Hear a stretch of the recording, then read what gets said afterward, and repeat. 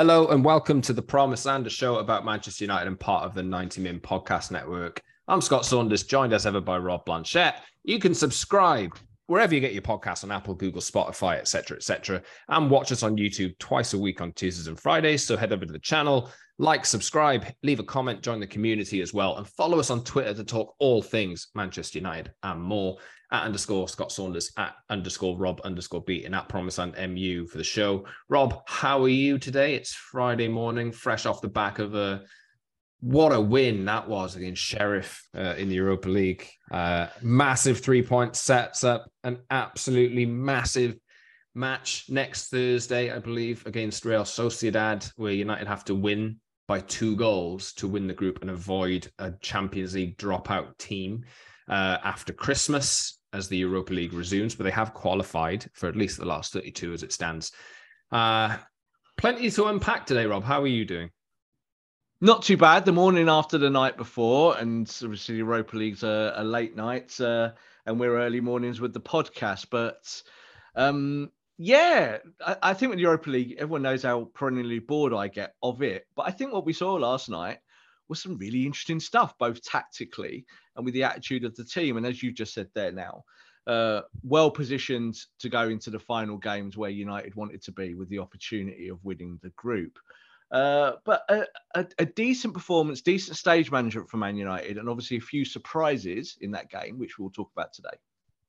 Yeah, which surprise are you talking about? Are you talking about Anthony Spin? Many of them. Or are you talking about Garnacho? Or we'll talk about those things today. We'll talk Ronaldo. We'll talk a bit of Harry Maguire, Marcus Rashford, and look forward to the West Ham game as well. But also, obviously, there is a situation regarding contracts which needs to be addressed in 2023 or possibly before. I think Erik ten Hag has said that the club will make decisions about who gets renewed over the World Cup, now that they've had, half a season or maybe just shy of half a season to see how the first team squad are adapting to his methods, etc., etc. David de Gea has been in the news this week with his deal. Obviously, he's out of contract in 2023. United have a year's extension to trigger if they wish, but should they do it? We'll talk about him.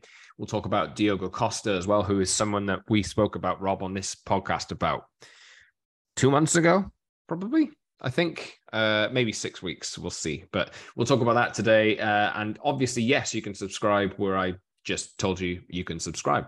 So scroll back a minute or so to find out where you can find us. But Rob, let's unpack the Sheriff win. It was, you obviously expect Man United to win this one easily. But the Man United of recent years make mountains out of molehills. Didn't do that this time. It was very much full control for the duration. And it took them a little while to get the first goal. But once it did come, it was, we could have been on for another ammonia at Old Trafford game from a few weeks ago. But it wasn't the case. United much more comfortable tonight. Yeah, besides the result, you're looking for United now, aren't you, to be better game managers, to have that frivolous element to their play kind of eradicated, and better connectivity on the pitch and better ideas and better maturity on the ball. And we saw those things. So the result was acceptable at the end of the day. I think Ten Hag described it afterwards when he was asked, what did you think of the performance? He said, I thought the performance was okay. And I quite like that because that's kind of how I felt. When you say okay, it might sound a very bland response, but it wasn't perfect. There were parts of the game that weren't particularly great, but United are managing these situations so much better. Just remember the basket case version of Manchester United in the last year or two. This is the kind of game where they would have made a meal of it, wasn't it? It'd be 0-0 with like 20 minutes to play, and we're all going, it's going to be second in the Europa League if you're lucky here. Going to end up playing Barcelona or Juventus in the two-legged playoff. So I think that overall it was, as I said, an okay performance. I agree with Eric, but there were some little bits and pieces that we'll talk about today which were not great. Yeah, it's important that United win the group. Obviously, they have to go to Spain and win by 2 goals because Real Sociedad have scored more. I think it comes down to, if they're level on points at the end of the group, it comes down to goals goal difference, and United are losing that at the moment. They obviously lost the reverse against Real Sociedad in the opening game of the group, and they have an uphill battle, but obviously they're capable of winning this game, I think. But we'll just have to see how they manage over the next few weeks. And, you know, at least the plan is clear. Sometimes when you're a team who just needs a draw, it can be, you know, can be caught in between, like, how far do we go? How far do we sit back? Whereas United just know that the job is you got to win by X. And does that make it easier? Yeah, I think it does. And I think it's always the case with United that, you know, you're away from home. You can go and play more your natural game. You can play on the counter a bit more. And we're starting to see that United are now less perturbed by having to press in games. So they're playing much higher up the pitch. So even against Sheriff, played so much higher in that kind of what we're seeing now, that 4-1-5, where the forwards really overload at the top end of the pitch, and they look comfortable doing it now. So I think you can go to Spain and you can play that kind of game and get your forwards into attacking positions. What we've seen in United in the past is that just wasn't a thing, was it? You were not playing through midfield. You were not playing to the attack. So you went to these situations thinking, how are United even going to create and score goals? But you saw last night that I think they're starting to rectify that. We know long-term that the addition of a striker is vital to this project. But it's so good, I think, just to see that these players have some cohesion between them now. And I'm not particularly frightened at all about this final game. I think they can go there, win, and win well. You mentioned strikers there and cohesion. Obviously, Cristiano Ronaldo comes back in. Perhaps the worst example of cohesion that we're talking about in this team at the moment. But obviously started the game, got his goal in the end, because we obviously know that him scoring a goal was the most important thing to happen last night. Ronaldo got his goal with his new celebration, as Rob is demonstrating there. Do you have any idea what that's about, by the way? I think I saw someone say that he's saying to his haters, don't write me off. I'm not. No, yeah, you can sleep on. Don't sleep on me. You know, you sleep on me, you guys. But yes, such a wonderful, inventive celebration. Ronaldo obviously started the game.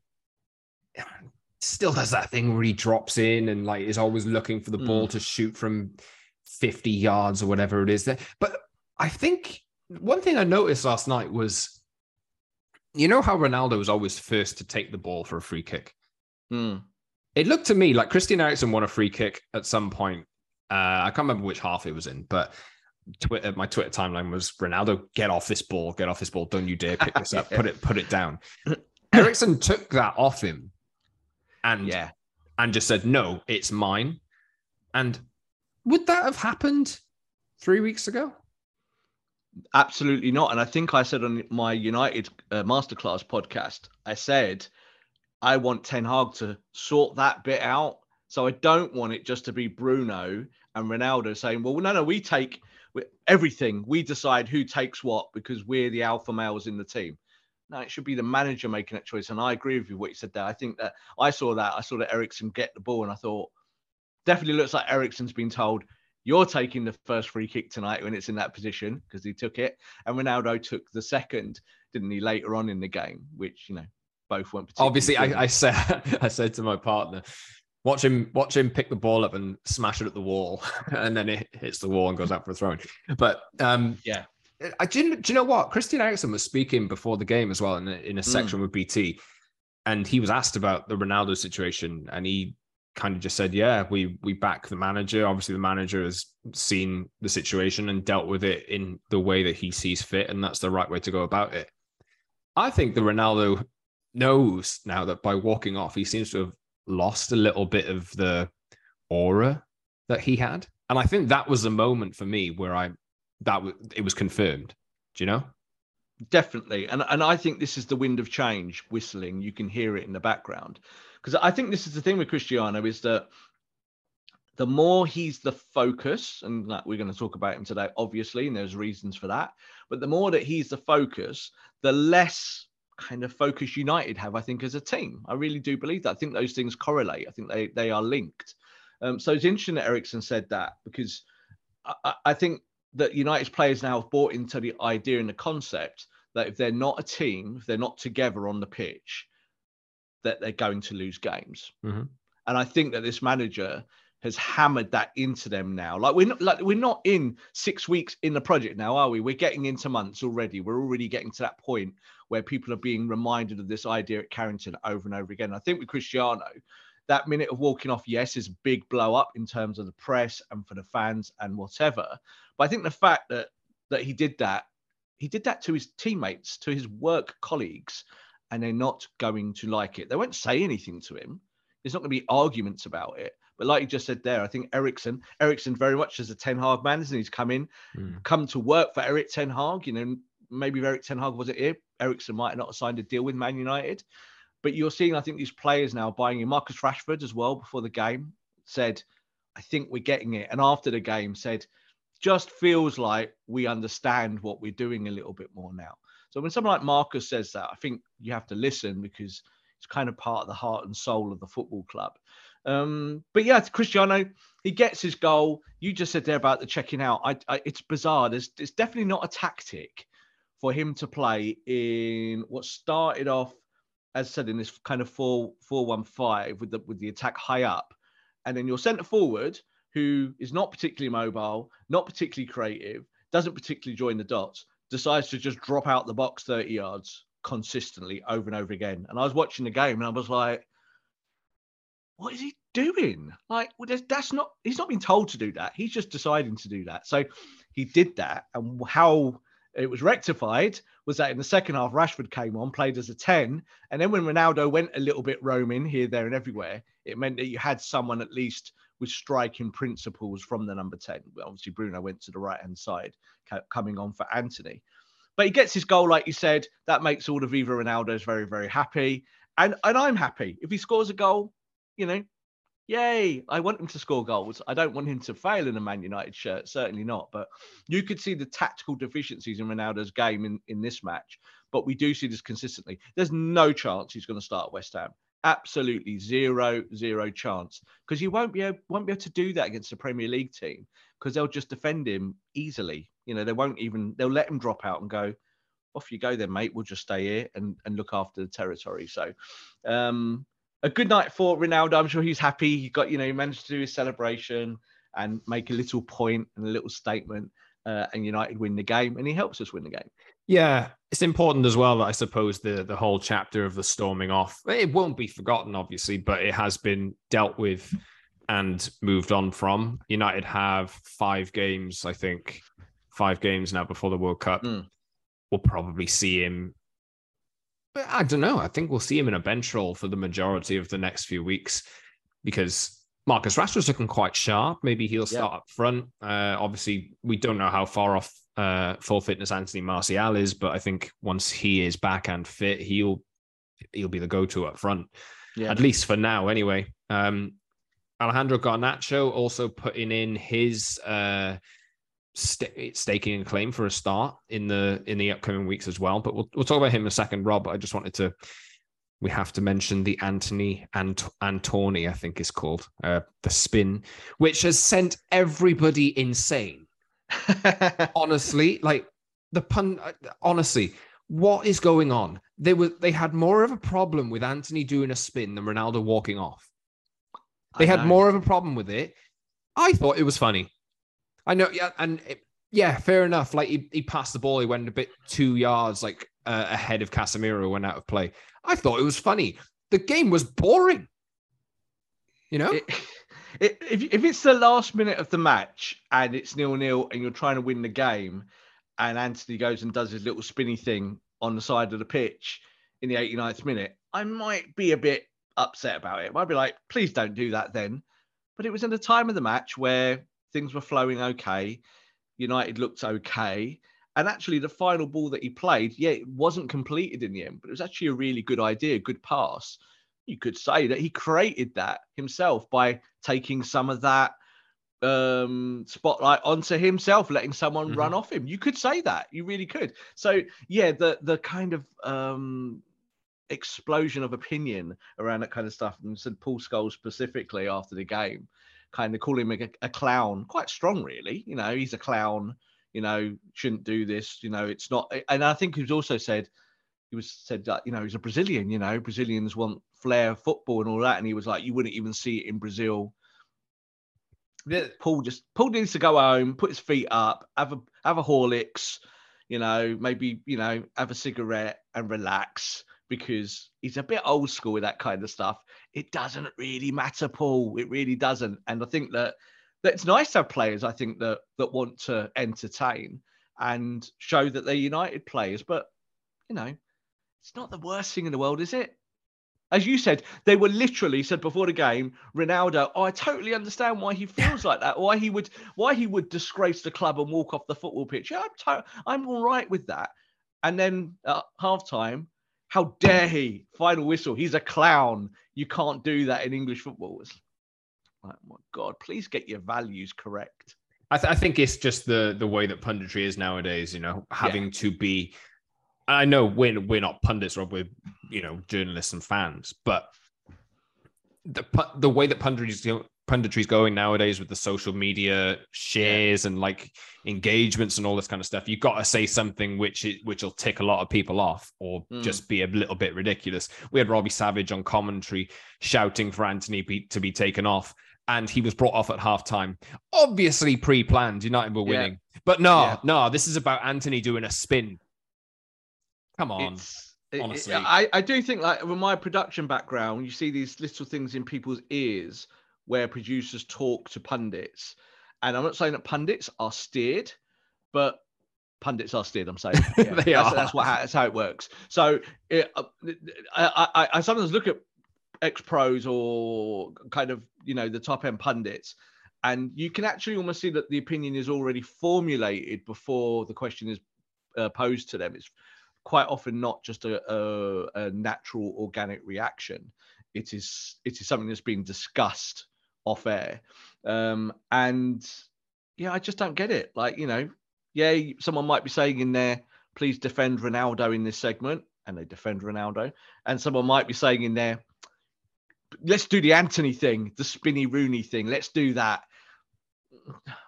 Okay, that's the script. But for me, I was glad that Anthony got some minutes off, because he's played virtually every minute since he arrived at the football club. And I liked what Ten Hag said afterwards about his game, when he was obviously addressing that point and saying, what annoyed me about Anthony was I want him to run behind more. I want him to take that space and dominate it more. I want him to be able to do the things that I'm telling him to do. I'm not overly that bothered about the spinny thing. That's kind of what he said. And I agree with that. I think Anthony looked a little bit tired or a bit jaded yesterday. So 45 minutes was probably about right for him. Yeah, he will start against West Ham, I'm sure. Will Alejandro Garnacho start against West Ham? I know, Rob, we've had this conversation on the podcast over the past, this year, actually, because there was a point where United's first-team players were just not pulling their weight at all. And there was a bring the kids in line of conversation, which we had on a couple of shows, I think it was. Garnacho, though, played quite well. You called him player of the match in your eyes. I think he was certainly one of the contenders. He looked like he was not afraid to take people on. He can come inside. He can go outside. He beat his man a number of times. Still a young lad, but that was his first United start, I believe. It would have been nice to see him grab a goal, but obviously it wasn't to be. But I think quite noticeable. I thought he'd get a lot more time on the preseason tour of Australia and Thailand. And I think there was some attitude issue or some disciplinary issue, which was never came to the public eye. I don't think exactly what it was, but I think that Ten Hag was teaching him a lesson early on. And he said, as we spoke about off air, Rob, that there's been some kind of issue there which has stopped him getting minutes, but something has changed in training recently. Is that right? Yeah, and we said that all the way through the tour, didn't we? We were like, it's a bit weird that, like, Garnacho's not getting minutes. And then it was like James Garner, who's obviously come back to the club, to lots of fanfare. James Garner obviously was shown the door very, very quickly, wasn't he? He was out the door. So it's a funny thing with attitude, because it's not always a case about whether a player goes into training, goes to Carrington and like does the business. It's quite often just a case of like the basic ethics around their game, isn't it? Of being able to be fit and ready. And I think that's always the big thing for young players.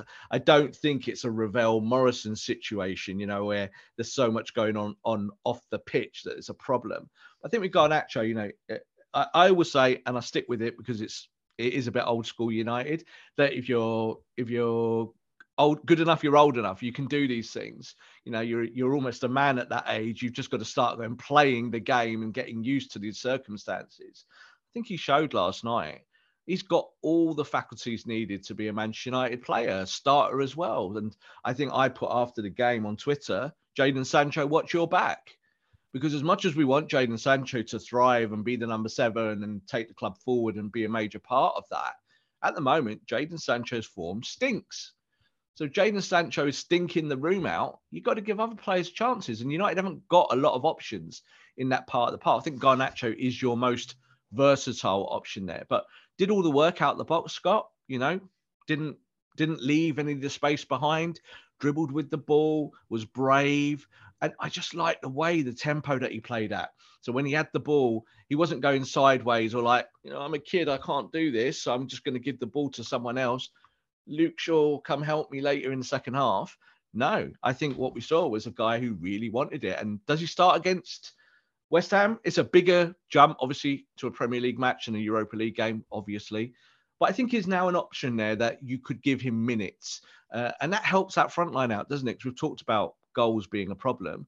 Garnacho is a goal scorer as well. So if you can get him in the box, helping the striker and being part of that 4-1-5, that suits him perfectly. That system is almost built for someone like Garnacho.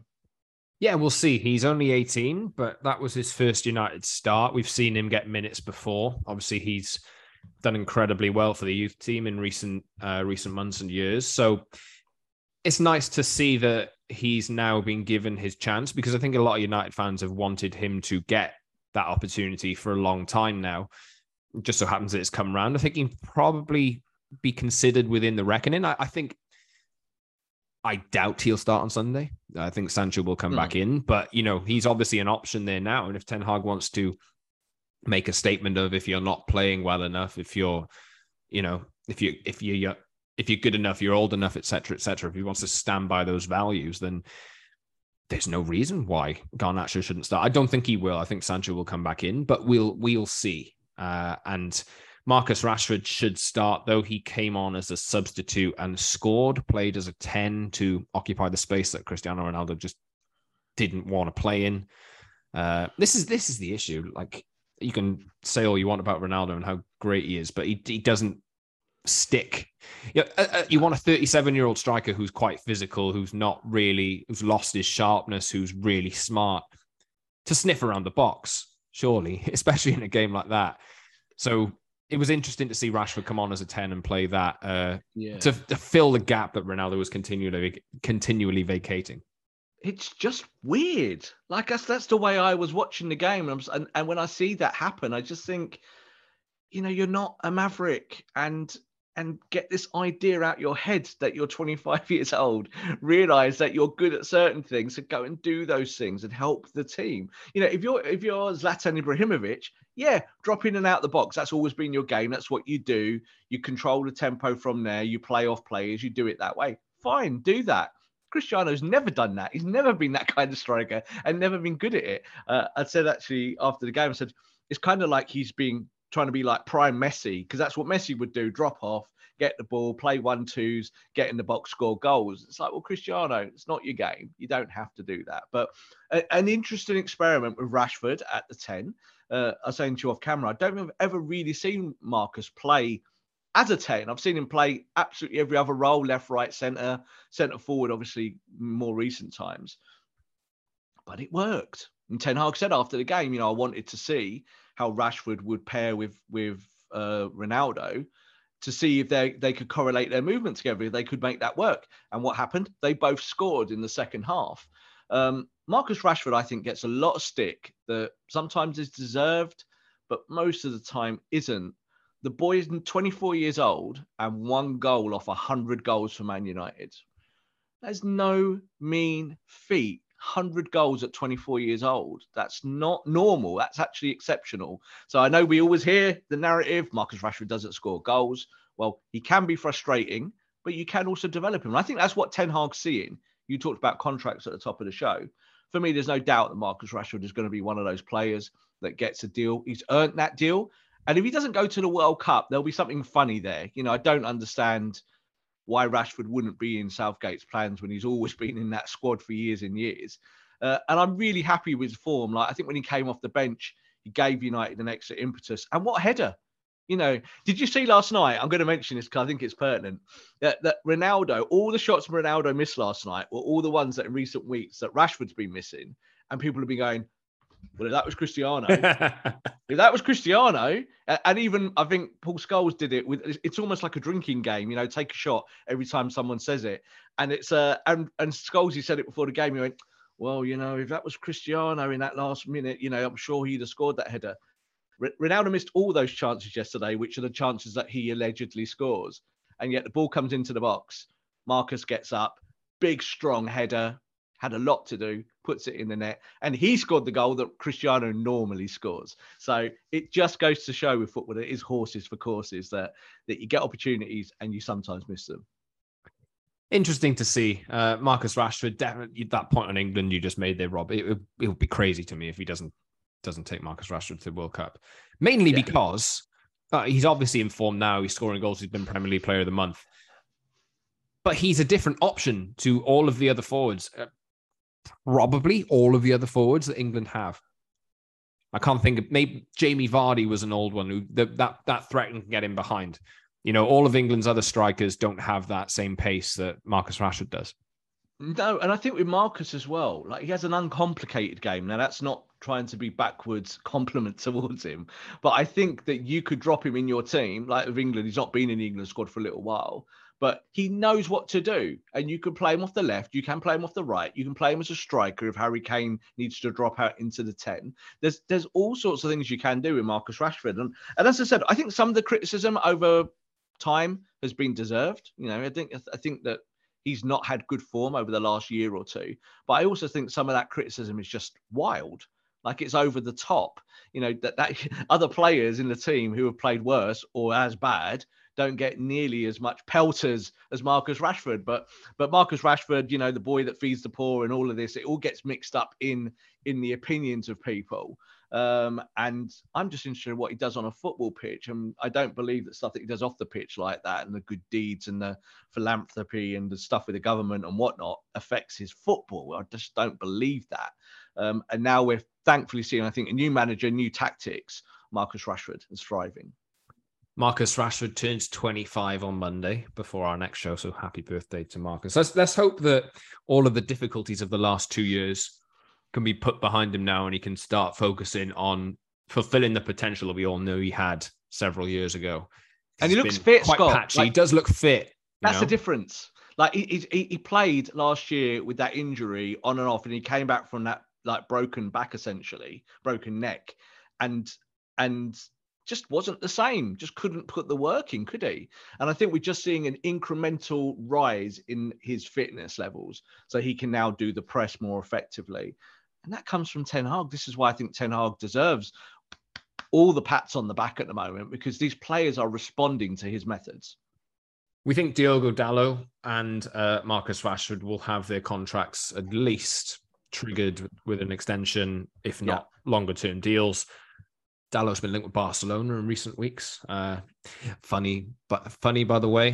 Didn't want to mention too much of Frankie de Jong on this show moving forward, but well, poor Frankie's going to be joining United in the Europa League. Poor Frankie. Like, Juventus might fall out.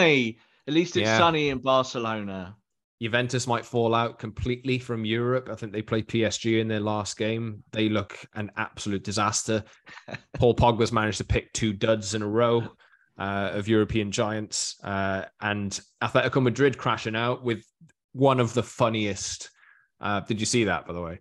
The Atletico penalty, which was given after the full-time whistle, and then they missed it, and they're now out of the Champions League. Very funny. United just, trotting along, trying to build something from the ground up. But there are, in order to take the next steps in that project, they have some big decisions to make on contracts. And we'll talk David de Gea here, because this is probably the biggest uncertainty, isn't it? This one is, obviously, United have had David de Gea, who's just broken 500 appearances for Man United. I think he's approaching clean sheet records as well for Man United. There's he's won the Player of the Year for Man United, more than I care to admit. It's just like, I think it's like 5 times or something like that. Yeah, that's awful for a goalkeeper, but it's also great for David de Gea. But it's a damning indictment on Man United how their goalkeeper keeps winning the Player of the Year award. There's been some small improvements over the last few weeks in De Gea's distribution and this kind of thing, but it's not a natural fit for him. And obviously the talk this week is that United have a decision to make on his contract. Possibly he re-signs on reduced terms. He's one of United's highest earners, I think, earning about £375,000 a week, maybe less than that after they missed out on the Champions League last season. But, for his squad status and for his wage versus his status in the game as one of the world's best goalkeepers, it doesn't correlate at the moment. So something has to change there. And there's a goalkeeper, which we talked about a few weeks ago on this podcast, who is being scouted by Man United, who is saving penalties. Something David de Gea can't do is save penalties.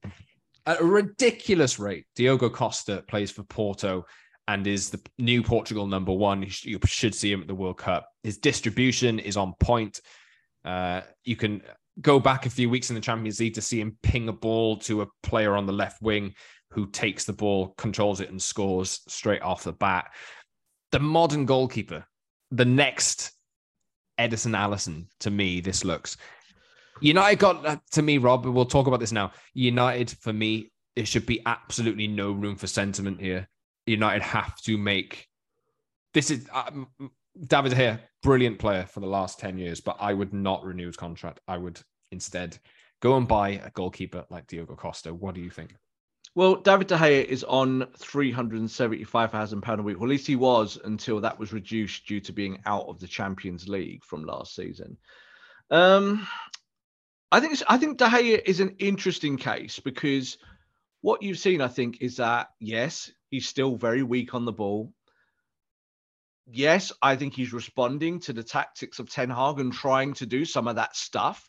It's uncomfortable, but you're seeing the ball that he used to play several years ago has kind of come back into his game, where he lifts the ball over the back four into a wing position.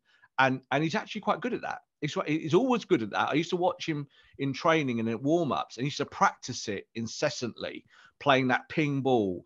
And then it just stopped for years because you had Mourinho, you had other coaches that didn't want him to do that. And here we are now wanting to play out more from the back. So he's reintegrated that into his game.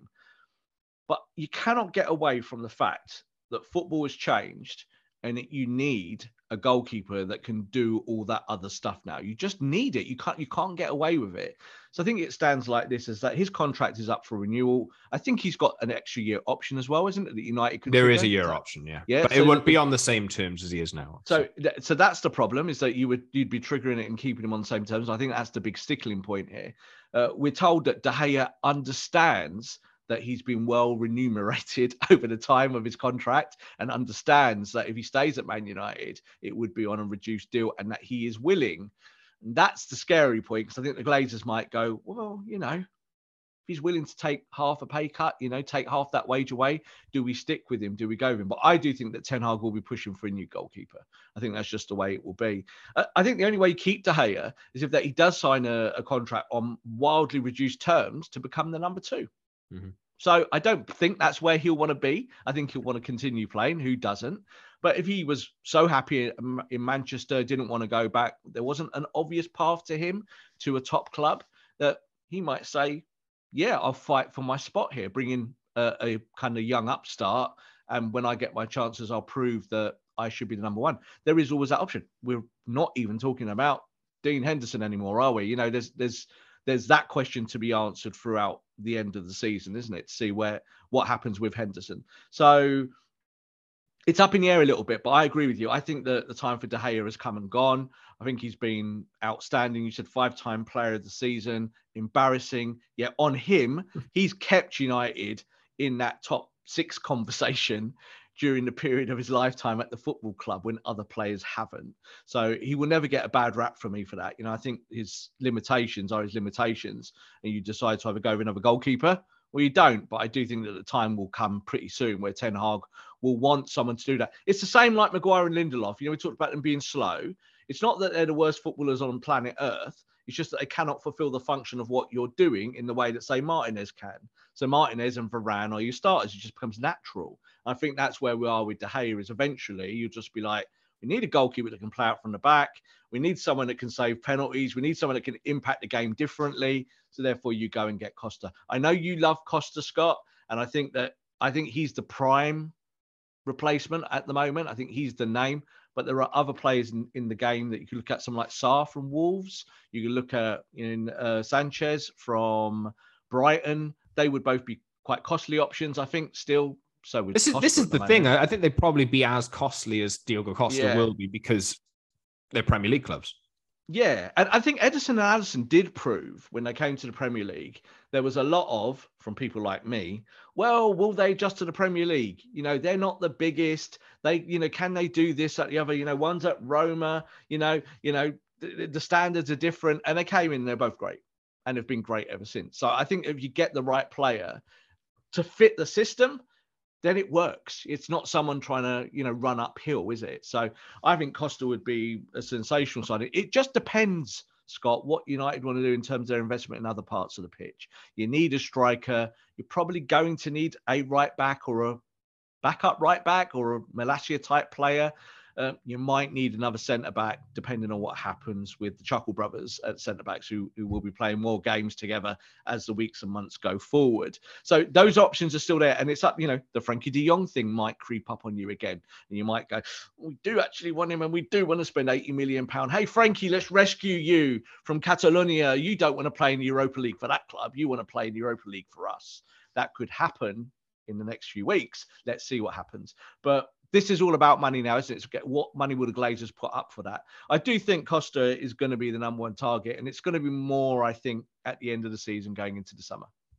Yeah, United, of all the teams really that have a goalkeeper on their agenda, I think you look at the likes of Tottenham, who have Hugo Lloris, Juventus, who could maybe upgrade from Szczesny. They're not going to be able to offer the same terms that United are. I think this is you think back, right? And you mentioned there when the changes were made. This is how far behind the curve United have been. In 2016, I think it was, Pep Guardiola kicked out Joe Hart because he couldn't play the ball with his feet and got in Claudio Bravo. Yes, Claudio Bravo was a disaster for Man City, but within a year, he'd been replaced by Ederson. That's how far, and he was really ahead of the curve in England. But there were people asking questions about, why is he doing that to this legend of Man City? I know. It's the same thing, but 8 years on. It's the same thing, and that's the way you have to operate. Like I think, Joe Hart was exactly what I was thinking about at the top of the show. I was thinking about Joe Hart at the top of the show and how Joe Hart described that conversation with Pep Guardiola, and he said it afterwards when Pep Guardiola just came up to me and said, "You can't do what I want you to do." So it's not that I don't like you or I think you're rubbish. I think you're good at what you do, but you can't do what I want. So I'm letting you go. I'm pushing you away and pushing you out the club. And you saw it, I think, as well with other positions with Guardiola, with Sagna and Clichy, is that Sagna, he's like, Sagna, you're going to play central now from the left and the right. And Sagna was like, what? Sagna failed, obviously. So you go out and eventually you end up with a Cancelo. That's how you do it. You work your way through it to get to what you need. So I think that's what Ten Hag is kind of doing with the squad in every position. But I think De Gea will fall under that as well. And eventually it would just be a case of you can't do what we want you to do. So therefore, we're not doing it like this anymore. So you go and get the players that can help you. And that's the same with Ronaldo, top end of the pitch, isn't it? Ronaldo, you can score a few goals now and then, but you're kind of wild. You kind of do all the stuff you want to do because you're the greatest player of all time. But we need a striker that runs in straight lines, that presses, that set traps, that helps the other players around him. And we're going to go and buy this player who does that. You know, this, and there's options obviously there with the likes of Ivan Toney and Osman and other players we've talked about. So end of days for David De Gea, I do believe. And I think that I don't know if they'll trigger the contract for maybe one more year just to keep him and then let him go on a free. I don't know. Maybe that's what they'll do long term. Or as you said, you could just let him go, take that wage back, let him go on a free transfer at the end of the season.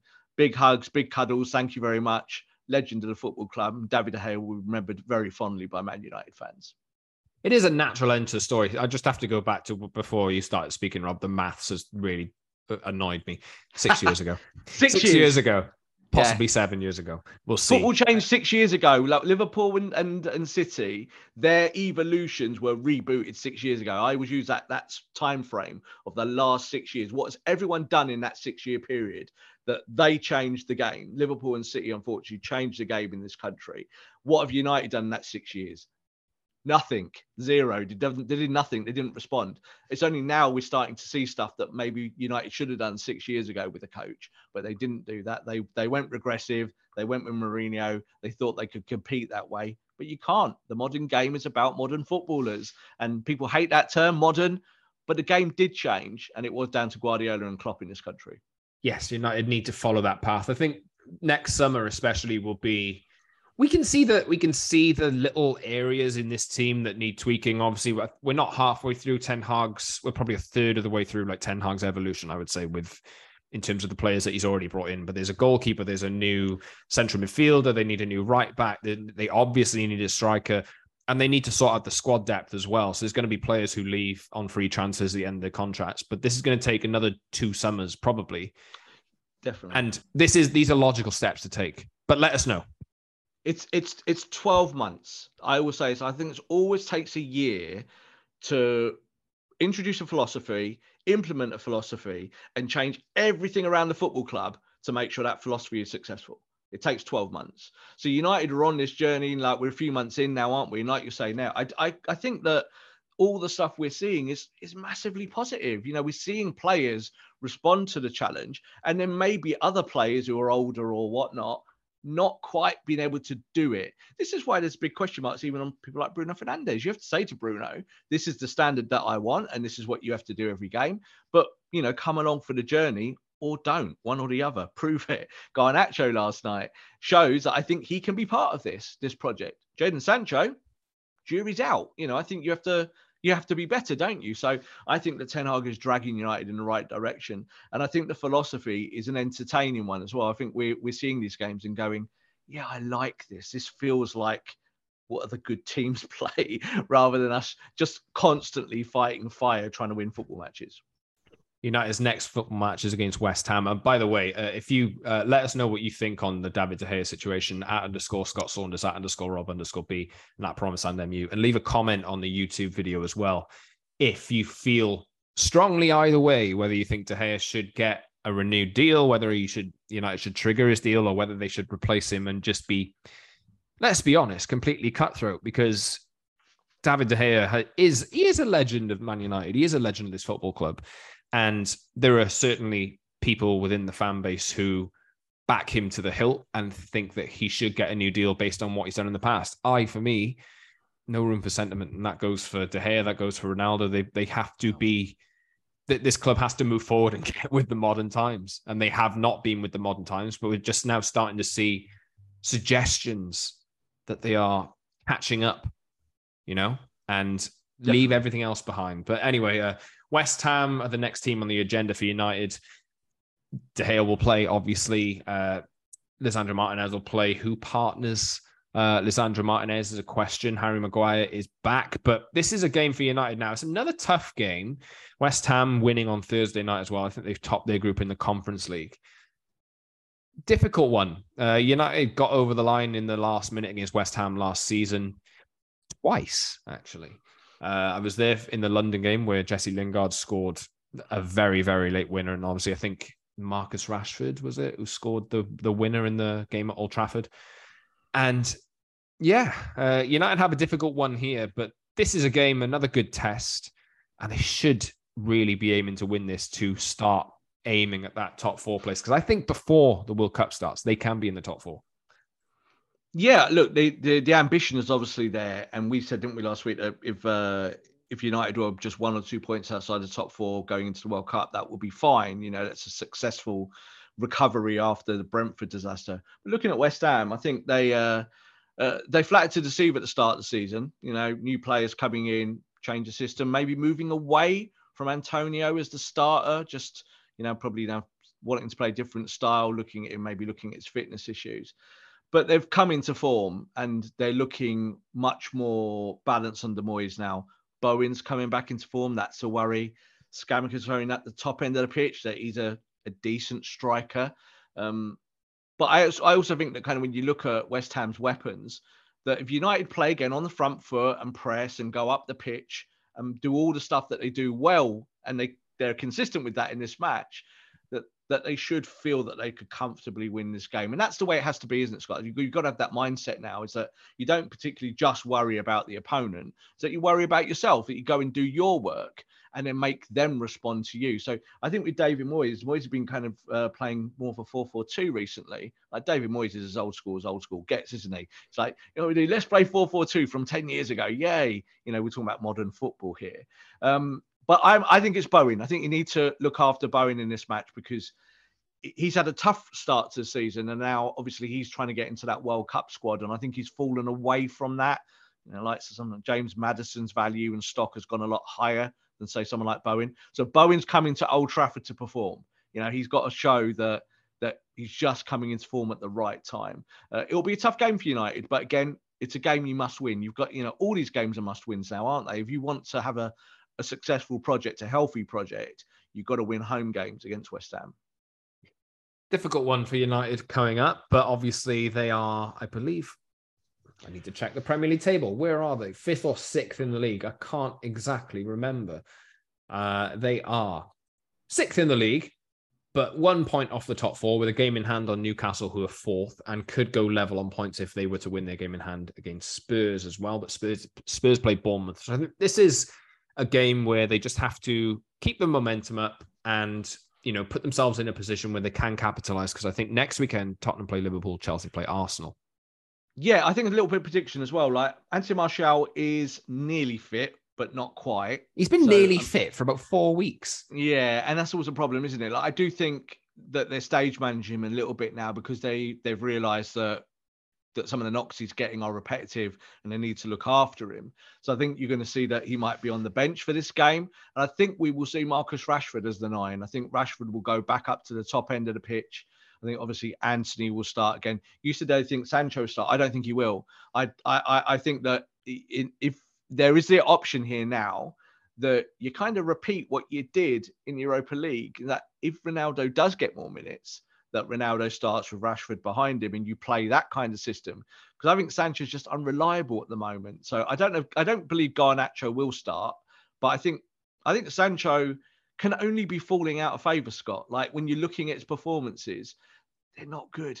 He's too slow at the moment. He doesn't move the ball and he looks like he's losing confidence. So you can't afford to play Jadon Sancho into form. That's the problem. You can't go, well, let's see what happens against a team like West Ham because they'll punish you, won't they? I think Sancho might come off the bench and we see Marcus kind of take that central berth and maybe surprise of Ronaldo starting and coming off earlier rather than coming on later on in the game if you're trying to win it late. But it's the balance of not having that number 9. Let's see what happens with Martial because if he is available off the bench, he's definitely coming off the bench at some point. So you can kind of factor that into the starting lineup. And Jadon Sancho's got a battle now. He's got a battle on his hands on that left-hand side because he's falling down. To think that like Bruno went into the wide areas last night and you might see Bruno Fernandes playing more as a wide player and maybe Eriksen pushing up and McTominay coming in then to a defensive function with Casemiro. You could see all of those changes happening in the Rubik's Cube rather than just say United being stuck with 1 or 2 options pushing Jadon Sancho onto the football pitch when he's not ready to play. Let us know what you think United should do with their team at West Ham. They play on Sunday afternoon, I believe. And then United play Real Sociedad away for a chance to top the group in the Europa League and avoid a last 32 game against the Champions League dropout, which could range from Barcelona to Atletico Madrid to Potentially, I think Maccabi Haifa could even get in ahead of Juventus, but we will see. United have some work to do, but at least they're moving in the right direction as it stands. So we'll move on, and we'll wrap up the show as soon as Rob. If you have anything else to share, please do so. No, I'm a little bit worried about West Ham. Like, I do think that they're coming into form at the wrong times for us, for United fans. But I'll be there, obviously, at Old Trafford. It all feels good still. Like, I hate saying it at the end of the game because I'm gonna get stumped, aren't I? We're gonna come into the next game and go, oh look, we got hammered by West Ham, and here we are. That's always the way with fandom, isn't it? But I just feel really good that, again, when you watch that game last night in Europa League, a game that could have been potentially very boring, very uninteresting, that Ten Hag did some interesting stuff, and Man United stage managed it perfectly as a team. And they're the things that we just didn't see in recent times, in recent years. A Solskjaer team, I think, would have struggled in that scenario, and not been able to kind of figure out how to win the game comfortably. I think United did win that game comfortably last night. And a lot of players got their moment, got their goal, and that will help their confidence. Yes, indeed. You can subscribe to our show wherever you get your pods. Apple, Google, Spotify, and the likes, and watch us on YouTube as well twice a week, Tuesdays and Fridays. We crop up. So head over to the channel, like, subscribe, leave a comment, and join the community with us as well. And follow us on Twitter @_Scott Saunders, @_Rob_B, and @PromiseandMU for the show. Rob, thank you very much for another episode of The Promise. And we'll be back on Tuesday to unpack whatever happens in the West Ham game, talk some transfers probably as well, as the World Cup is coming, and that means the transfer window is not far behind it as well. Rob, thank you very much, and thank you very much for listening, everyone. We'll catch you very soon.